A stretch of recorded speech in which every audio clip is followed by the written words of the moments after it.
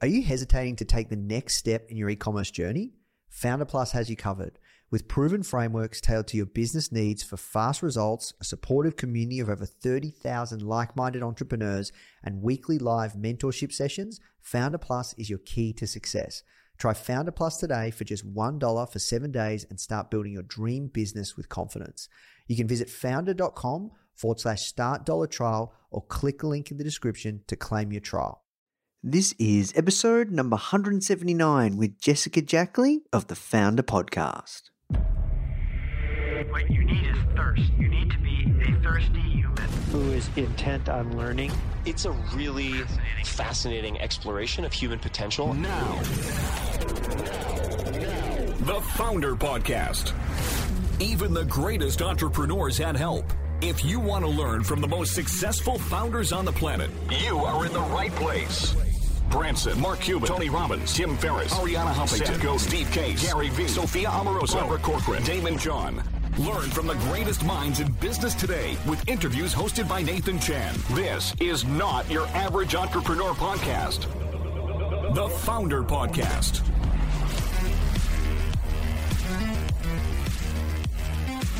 Hey guys, thank you so much for tuning in. Before we start today's episode, I just want to let you know that our goal at Founder is to help entrepreneurs succeed however we can by giving away high quality content in the form of interviews, blog posts, podcasts, YouTube videos, you name it. We put out so much content to help you. And another interesting project that we're working on right now is partnering with world-class founders like Damon John, Alexa Von Tobel, Greta Van Riel, and so many more to teach crucial skills like negotiation, finance, e-commerce, and so much more. So if you'd like to get access to these free trainings with founders like this, which is 100% free, just go to founder.com/free. Okay, so now let's talk about today's episode. Hey guys, welcome to another episode of the Founder Podcast. Nathan Chan here, CEO and publisher of Founder Magazine, and also the host of the Founder Podcast. If you are new to joining us, we interview some of the greatest entrepreneurs and founders around the world and really try and unpack and learn from their experiences from building extremely massive businesses. They're either number one or two in their industry. They're proven entrepreneurs. They've done some crazy stuff, amazing founders. And today's guest, her name's Jessica Jackley, and wow, she's done some incredible stuff. Before I jump into talking about Jessica and what she's done and what you can expect in this episode, I just wanted to say this will be the last official podcast episode for the year. It will be 2017, the last week this goes live. Next week, we're not producing any content. And I'm actually feeling pretty tired right now. It's 1 a.m. Just grinding it out, just making sure I finish everything for the year up nice and just organized and really starting to prep for 2018. We're doing a big offsite founder retreat, second week of January. It's going to be awesome. We're going to align the team and we're going to set some seriously big goals. We've got a lot planned for next year, which I'm really pumped about. And I think, if there's one thing I could share with you guys is, I'm so big on focus now. We did a lot this year at Founder, too much in fact. I just want to focus. I really, really want to just focus on producing just world-class magazines, world-class content, and world-class educational courses. So that's what we're going to focus on next year. I want to do a SaaS product, probably 2019. I want to do another Kickstarter, probably 2019. And we might do a little bit of stuff on YouTube, but that's about it.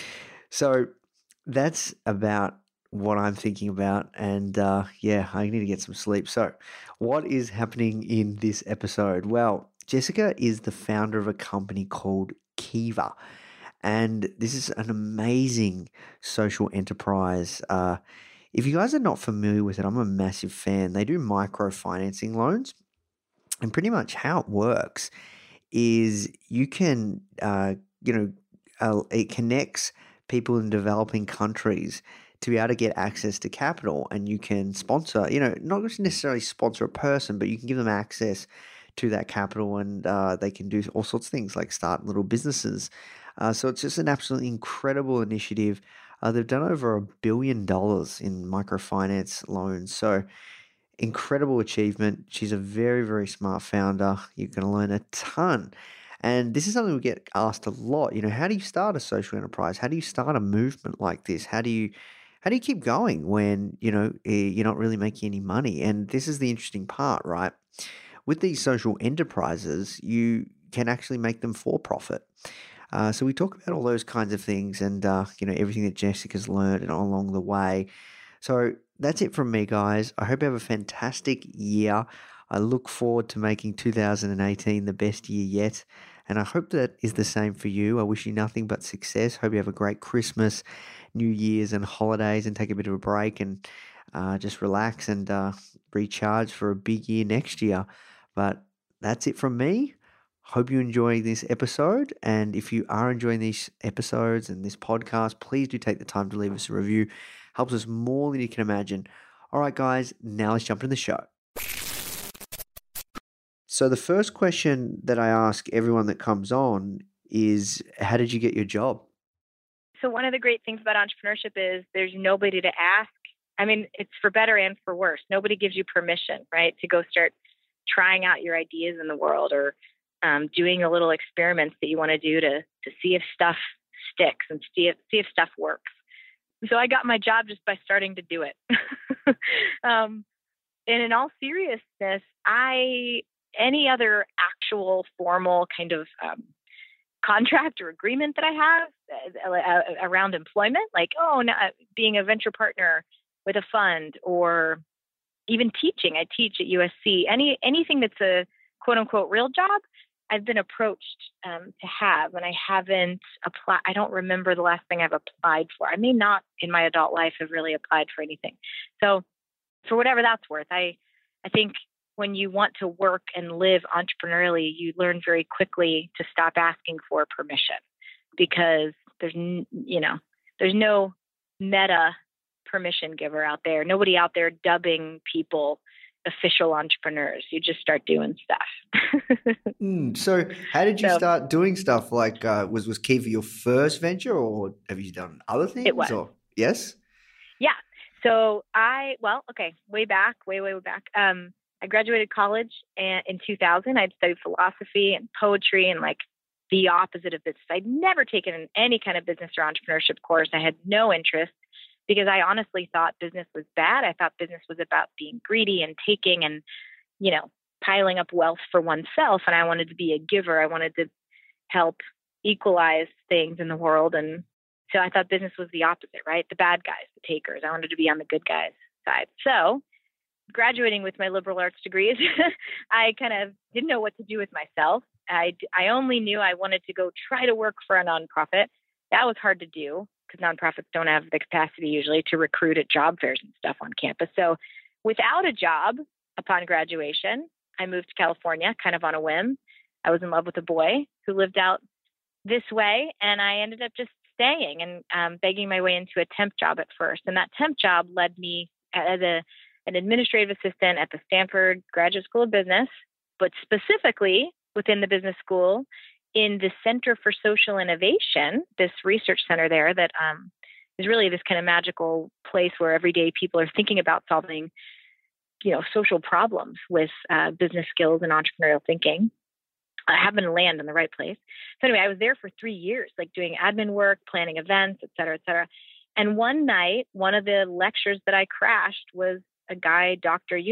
Muhammad Yunus, talking about microfinance. And I thought, I want to do that. And so the fast forward, kind of version of this story is I basically quit my job a few weeks later and begged my way into an internship in East Africa, in Kenya and Uganda and Tanzania, doing a survey for this nonprofit. And the survey was around sort of impact on standard of living and basically how their product and services, their main offering was $100 grant at the time. I was tasked with finding out how much that had impacted people's lives. Now, to be clear, it wasn't even a microloan. It was a grant, but it was good enough for me, the non-business major. I thought it's close enough. And so I went there and I tromped around East Africa for 3 months. And it was there that the idea for Kiva sort of began to, emerge. And the idea was super simple and straightforward. It was not as many books and, business school case studies and things like that will write about it. It was not. Thus was born the idea for the world's first peer-to-peer microlending marketplace. I mean, it was, hey, what if we lend money to our new friends in Uganda? Wouldn't that be fun? And then what if they pay us back? And what if we, spam our friends and family to collect the money little bits at a time? We weren't even using the language of crowdfunding. It was just that. So I'll stop there. That was the idea for Kiva. That's how it was sort of originated and got going. Yeah, wow. And that was 2005, right? Yeah, we did our first pilot round of loans spring through fall of 2005. Yeah, that's right. Gotcha. So fast forward to now, 12 years later. Yeah. Did you ever think it would turn out to what it is now? I don't know. It's funny. I am a good visionary on some things, but not on others. And I just didn't. I think I never saw where it would be today, early on. But as it started to grow and change, I think I started to glimpse what it could be. So, in our wildest dreams in the very beginning, I was excited to see it spread to, a dozen different countries, and then maybe 2 dozen. And I don't know. It's just so funny. I get it. I'm much less naive now, which isn't saying a ton. I was super naive then and probably still am about a number of things today. But I think it was a strength because I didn't care. I wasn't obsessed with this idea that something's only worth doing if it can grow and scale and be $1 billion company. I didn't care. I wanted to have a different kind of relationship and connection with the people that I was meeting in East Africa. So that was the goal, to try this kind of experiment out. What would it be like to lend $25 and have them repay? Like, wouldn't that be fun? And so I was not obsessed with the idea of scalability and growth at the beginning. I was really deep in that specific little pilot, that specific experiment. And I think that that's a good thing. I feel sad sometimes when I see people, whether students or postgrads or people decades after that, who are paralyzed by this idea that they have to know how the story will end, or they have to know exactly how to grow this thing to have so many zeros at the end, or to reach millions or billions of people. You don't always know that stuff starting out. And a lot of people won't start if they don't know, that they think that it's not worth it, not good enough, just to experiment. Yeah, that's a really interesting question, because I think it is so common that as founders you have to have this visionary idea, but for you 12 years later, what parts did come true and what parts didn't come true? That's what I'm really curious about 12 years on. Sure. Well, I'm really happy and heartened to see the purity of the idea still, I think, alive and well. There's so many add-ons, so many other manifestations of this thing. Of course, there were conversations at the beginning, and I think probably, I haven't been full-time in the office for years at this point, so I don't know what's talked about there today. But for a while in the early days, of course, we talked about adding on interest to the loans and having meaning, because of course, borrowers pay with interest, and it's all on the website, easy to discover. But if you need me to walk through, I'm happy to do that. Basically, though, the idea of providing interest back to lenders, that's an idea since the beginning, but we didn't do that. We wanted to keep it pure and simple. You lend 25, you get 25 back. And I'm glad to see that that's remained. I'm glad to see, I think, really the spirit and the heart of this kind of partner-to-partner, respectful connection that a loan can create. I'm glad to see that I do believe that's still the case. I didn't want it to lapse into the same old tricks. And I don't mean tricks in such a negative way. Let me rephrase. The same tactics that a lot of traditional NGOs and nonprofits somewhere along the way decided was the best way to get business done. That cycle of making a would-be donor feel guilty and shameful and making them feel bad enough to whip out their wallet and give so that they feel better about themselves. It was kind of a messed up set of incentives, emotional and otherwise. And so I'm glad to see that I think Kiva's remained pretty pure and hasn't compromised on its core values. I mean, not perfect, but it's done a pretty darn good job, and I'm glad to see that. And what about the scale? Like, can you tell us around like the impact? Like how far you've taken it right now? Like how many microloans? Yeah, I'll tell you this. The website updates daily, so you should go there and look. But the quick and easy is it's over $1 billion in loans. Yeah, wow. And did you imagine that it would be that size? I started to a few years in, but at the beginning, that's just not, honestly, if I had stopped and forced myself to, maybe, but it wasn't how I was thinking at the beginning. I was thinking, how can we do this one particular idea and do it in an excellent way and in an authentic way? And then it blew up. It's scaled. So no, that I was not thinking, and I want to make this really clear. I think I have, just in case. I was not driven by that. That was not the goal. Like, let's get big fast. It was, let's do this right. Let's do this carefully. Let's do it with an adherence to and a prioritization of the values that matter to us. So you started Kiva. How did you build early stage momentum? Because microlending wasn't a thing back then. Well, so microlending's been around for a few decades. What no one had been doing was putting the experience online, and certainly not for the retail donor / investor / lender. None of it was easy to do online in any form. So yeah, we did that, but I think it's a talk by Bill Gross, who actually runs Idea Lab out here in LA, where I'm like a few blocks away from it right now as I'm driving to pick up my kids from school. But basically, he has this wonderful TED Talk and talks about the biggest determining factor in the success of a venture is timing, right? And so I think we had great timing. We didn't know it at the time, but we did. So being able to launch during what happened to become the year of micro credit for the UN. And it happened to be the year that Dr. Muhammad Yunus, 3 years after I heard him talk, won the Nobel Prize for his work pioneering modern microfinance. And it happened to be the case that it was just out there a lot. People started to understand it. And I think technology and people's acceptance and familiarity with and comfort with utilizing technology to even do something as simple as make payments online. Like, I think everything was just at the right moment in time. People were comfortable and kind of got it. So we certainly had to explain what microfinance was, but we got lucky because, for example, after Yunus won the Nobel Peace Prize, there would be these articles. Like, one of them was in the Wall Street Journal, and it was right after he had won. Dr. Yunus wins the Nobel Prize, blah, blah, blah, blah. You too could be a microfinancier. Go to kiva.org. Like, we rode that wave. So I think in the very early days, we were lucky to get momentum from just the buzz that existed in general. And also, we really did get lucky with the right kind of media and coverage and the right kind of ambassadors.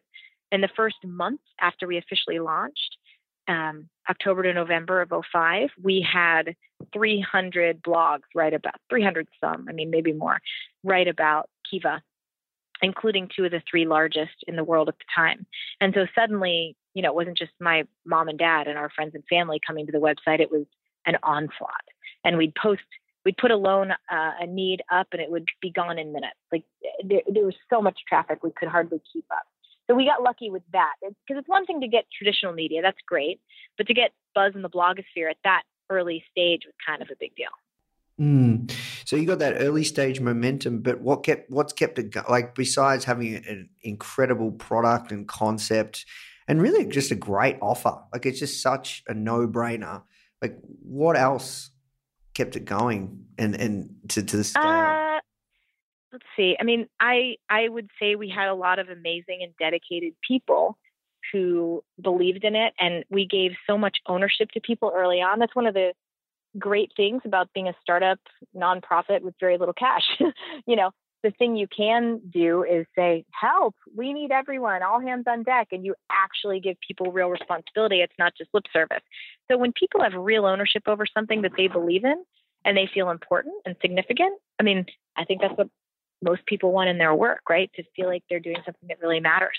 So we had people, a handful of people, about a half dozen in the beginning, no one really getting paid, but just going like gangbusters. So that not only for our full-time staff, but even for volunteers and for others, it was easy for people to feel ownership over it. They got to make their specific, unique loan portfolio. They got to share it and, spread the word among their friends. And they, even with our volunteering opportunities, there were these, there are today. We created the ability for people to do sort of micro work, I guess. Like you could log on for an hour or two a week and translate a business posting from French into English. And like nobody triple checked you. Like that was, and then it went live on the site. So it was scrappy and fast moving. And there were just so many ways to put your fingerprints on it and to feel truly, genuinely like you were making the thing go. And you think that's key in the early days? You have to be able to let go, right? As a founder. I do, but I try not to say you have to do this, you have to do this. I feel like one of the worst things you can do as a startup founder is go look at someone else's rules for success. It doesn't work. I mean, it's unless you want to look at a bunch of them and then choose a few of your own, and then hopefully write your own rules as you go. You got to be really, you have to listen to your own reflections and insights and observe firsthand for yourself what's going on around you. So yes and no. I mean, I think it was helpful to us, and I'm sure there are a million other ways to look at it. But for us, for our story, that was crucial. Yeah, I like that. So talk to me about ProFounder. How did the idea come about? Why did you decide to start it, and what happened? Yeah, so ProFounder. So after I left Kiva a few years in, I went on about a 10, 11 month, basically kind of around the world tour. I think it was 12 or 13 countries, writing case studies for Stanford. And I came back, and it was my last day in the office. I turned in all my case studies. It was a great sort of project to do in between ventures. And I started up this conversation with my old classmate, Dana. And basically we started to wonder to ourselves, gosh, why is it so hard to invest in startups and small businesses and in our classmates startups? Why is it always these accredited investors, whatever the heck they are, who have to put in a minimum of $25,000? Like, that's crazy, at least for us, right? So he said, why is it so hard to do that? Why can't you invest in the coffee shop down the street? And we knew nothing about that particular, the web of laws dictating why it was, and in fact, still is relatively so hard to do that. So long story short, we started to dig in, learn, and we answered the question with basically the creation of ProFounder, which allowed entrepreneurs in sort of a DIY fashion to raise in actual investment capital, like from their friends and family and communities. Now, technically, these were through private rounds of fundraising, private versus public. And what we did was designed for, I'm doing air quotes here, you can't see, but the lowest common denominator, which is unaccredited investors, which is, 90+% of the population in the US. So we designed for everyone else, not just the same wealthy individuals who the laws at the time, and even still, make it easier for them to play. Like, of course, they get to, throw their money around and get to bet on startups and small businesses that they believe in, because the laws have somewhere along the way decided, or the lawmakers somewhere along the way decided that if you have money, then you must be smarter. I mean, if I may be so bold. So, for the protection of people with less money, the laws had been much more prohibitive. And there's all this weird historical stuff like around protecting widows and orphans. We're talking laws from the 20s and 30s and 40s. So we basically stepped back and said, okay, the world's changing quickly. Even if you want to do a private round of fundraising from quote unquote friends and family, which is a legal term, believe it or not, we thought there was a better way to do it online, do it a la kind of a Kickstarter rate. So that's what we had built. What we learned, to summarize quickly, is that, it's possible. It was possible at the time to kind of Frankenstein together this set of legal exemptions and laws that would allow you to raise a private round of funding from friends and family.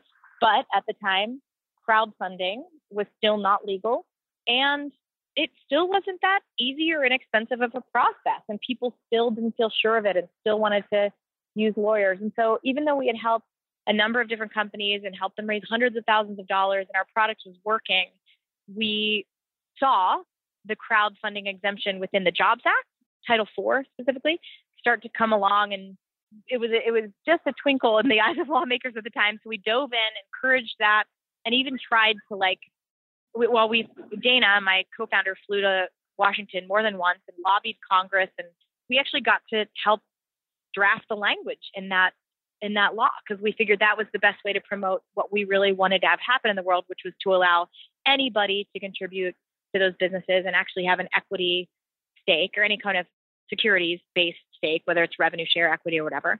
And then we pushed for that. And what that meant was, after the law passed, not to get too complicated, and we got to be in the Rose Garden. It was so fun. We saw the law, the bill signed into law. But after that point, we realized that either we needed to just wait it out and wait for that law, for the SEC to create rules around that law to make it real, or we had to build something that was going to be a total gamble on how the new law was interpreted, again, to make specific rules around it. At the time, this is a very quick version of things, but at the time, there were also two other factors that came into play. So not only was it going to be a gamble either way, but, and we had money on the table, and I could have taken it. We both could have taken it, but I didn't really want to, because one, we were getting a lot of flack from the California Department of Corporations, nothing specific, nothing actually literally threatening to us, but they were starting to ask a lot of questions, and we knew that we weren't just going to be able to act first and apologize later. They were asking so many questions that we thought it would be hard to be nimble. The other part of it was I was 8.5 months pregnant with twins. And I thought, is this the right time to pivot and to kind of start over for me personally? And I could have. That's the thing. I feel like I had everything out there to do it, but I feel really good about that decision. And I'll just, if it's okay, time-wise, I'll keep going for 30 more seconds. I wrote a chapter in my book about this, but I didn't know how to think about my story as a founder of ProFounder, and sort of the decisions that I had made around that. I didn't know what to do with that for a few years after. I got approached even by somebody at one point, and they said, "Hey, we're having this conference where we talk about failures, and we think you should come and talk about ProFounder." And I'm like, "Well, gosh, thanks, but I'm happy to admit I have lots of other failures I can talk about, but I don't think ProFounder was a failure. I feel really good and clear and strong about choosing to not raise a Series A and winding down the company and giving the assets to our investors. I feel good about that." And it took me a few years to figure out why exactly, or how exactly to talk about it in a way that I hope is more comprehensible. But basically, I was doing this exec ed class at Harvard Kennedy School, and we did a case study on one of the more famous, and I'm forgetting the year, but Everest treks, right? And basically, it's the story of this expedition, a bunch of people heading up to the top of the mountain. They've spent years, training and looking forward to this and all this money to get there. And they're just about, a few hours from the summit, and a storm starts to roll in. And more or less, half the group says, "Screw it, we're going to get to the top." And they go and they summit, and it's great. And they're up there. And then the other half just goes back down the mountain. Well, of course, the half that goes back down the mountain lives to tell. And the guys that summited, everyone died on the way down. And I really felt like, and I'm so sorry I'm saying it in such a quick summary, kind of flippant way, and I don't mean to, but basically, I remember reading that case study, and it hit me so hard. I thought, oh my gosh, the goal wasn't the summit.